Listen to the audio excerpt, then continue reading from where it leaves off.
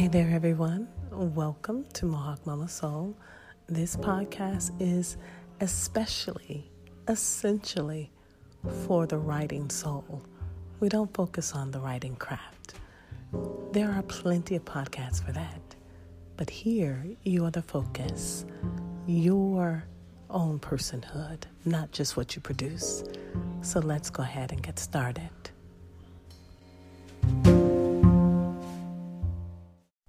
Ultimately, you are a soul who writes. Writing is work. Writing is rest. It's your movement in the world, the unique embodiment of your freedom. You are a writer. If you hold yourself accountable for documenting, witnessing, journaling, educating, blogging, even writing copy. And this opens up others to their freedom, their imagination, their growth, and their healing. And it does so in such a way so that you are able to be generous with your love, with your gifts, with all of who you are, so that it will be an expression of your soul care from the inside out. That's what the Mohawk Mama Soul podcast is all about, helping you attend to your writing soul. What we do here is notice, nurture, and embody soul care in a culture of scarcity, noise, and frenzy. And so that is what you're welcomed into. And anything that we are talking about will always come back to 3 foundational things that you notice in order to nurture, in order to embody, even more earnestly and intentionally.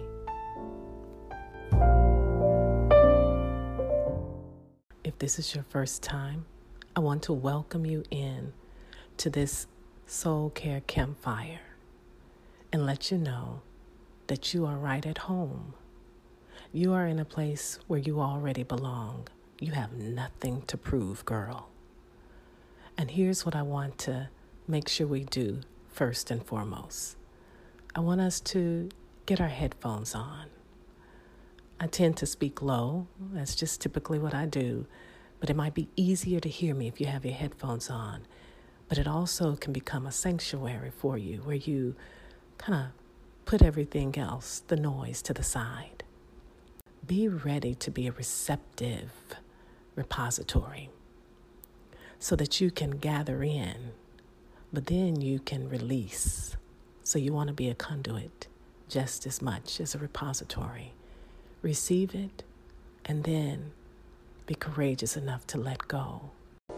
Shalom, it's Mohawk Mama for Mohawk Mama Soul. And I last told you that I'd share a little bit why I champion soul care and soul or self-care as I do. And without going into too much, it really is my journey out of restlessness and anxiety, depression, and performance-based living. You know, it was about encountering not Jesus once, but over and over again in the places that he wanted to lead me in, his shalom, his peace, his wholeness, that which speaks to every part of my well-being, both inside and out. And being someone who was once allergic to rest, I kept noticing grace coming after me time and time again to give me triumph and to allow me to see the unlikely asset that my weaknesses played in all of this. So to kind of read a little bit more about this, you can go to my website, mohawkmamastudio.com/myjourney. And the website itself just has various aspects of disclosing my heart and why I have chosen to bring a ministry and an e-commerce platform around this whole aspect of honoring the inner life, as well as allowing it to nurture the outer life. And so with that said, I'll let you visit the site, but you can feel free to call in, ask questions, share your journey.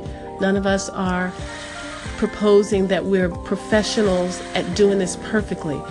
But what we are saying is that we are shedding a light on a pathway that we have walked and where we're walking. And so anyone that you find with a voice resonating about soul care and self-care. We're all guides. The ultimate guide is, of course, not ourselves, but the spirit within us. And so I just want you to know that you are welcomed here. So today I just want to talk about 5 aspects, 5 objectives, if you will, of soul care. And the same can be said of self-care as well, because they're so intertwined. And so you can't just talk about soul care and not affect the self in some kind of way. So number 1, it's about living in the awareness of the presence of Christ. 2, it's about authentic mentoring. It's about the mentorship that we receive from within ourselves that we're able to give without. And so mentored first and foremost by love himself so that we can mentor others and be mentored by others. 3, a beginning development of a life-giving and sustainable pace of life to introduce us to personal rhythms that are sacred and that go the long distance. I mean, because after all, whether you are leading in a formal way, depending on what your ideal of leadership is, or you're just living your life, you're influencing yourself foremost, so you've got to lead yourself, but you're also influencing others. So 4, the practice of retreating for soul rest, attending and attuning to soul rest for ourselves first is putting the oxygen mask on, so that we're truly able to give of that from where we already have received.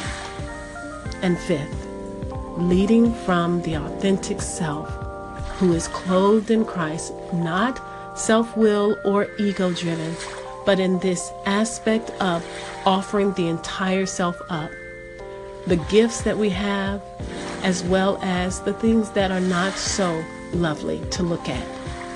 But this is one thing I know, that grace is attracted to weakness, and our weaknesses are actually gifts as well as assets to help us really truly be more attentive and more appreciative, to first of all be grateful and sort things out from that place of gratitude, even if grief is present. So rest, relinquish, receive, and we repeat it.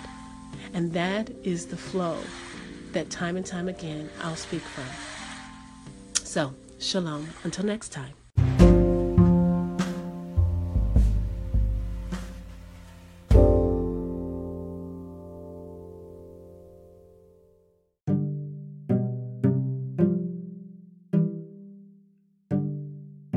If you're wondering how to find out more about the Soul Care Classrooms, then just visit MohawkMamaStudio.com and then go to the hashtag Soul Care Classrooms Hub tab, and the details are there.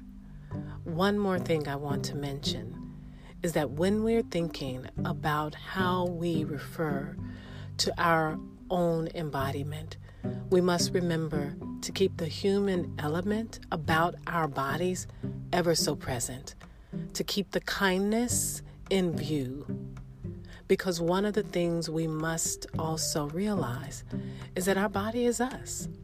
This is the gift we've been given to have full expression of the activity of our humanity. And she is not part of us, but she is us. And so when you are referring to your own embodiment, refer to her in terms of endearment. Until we get together again, shalom, Sojourner.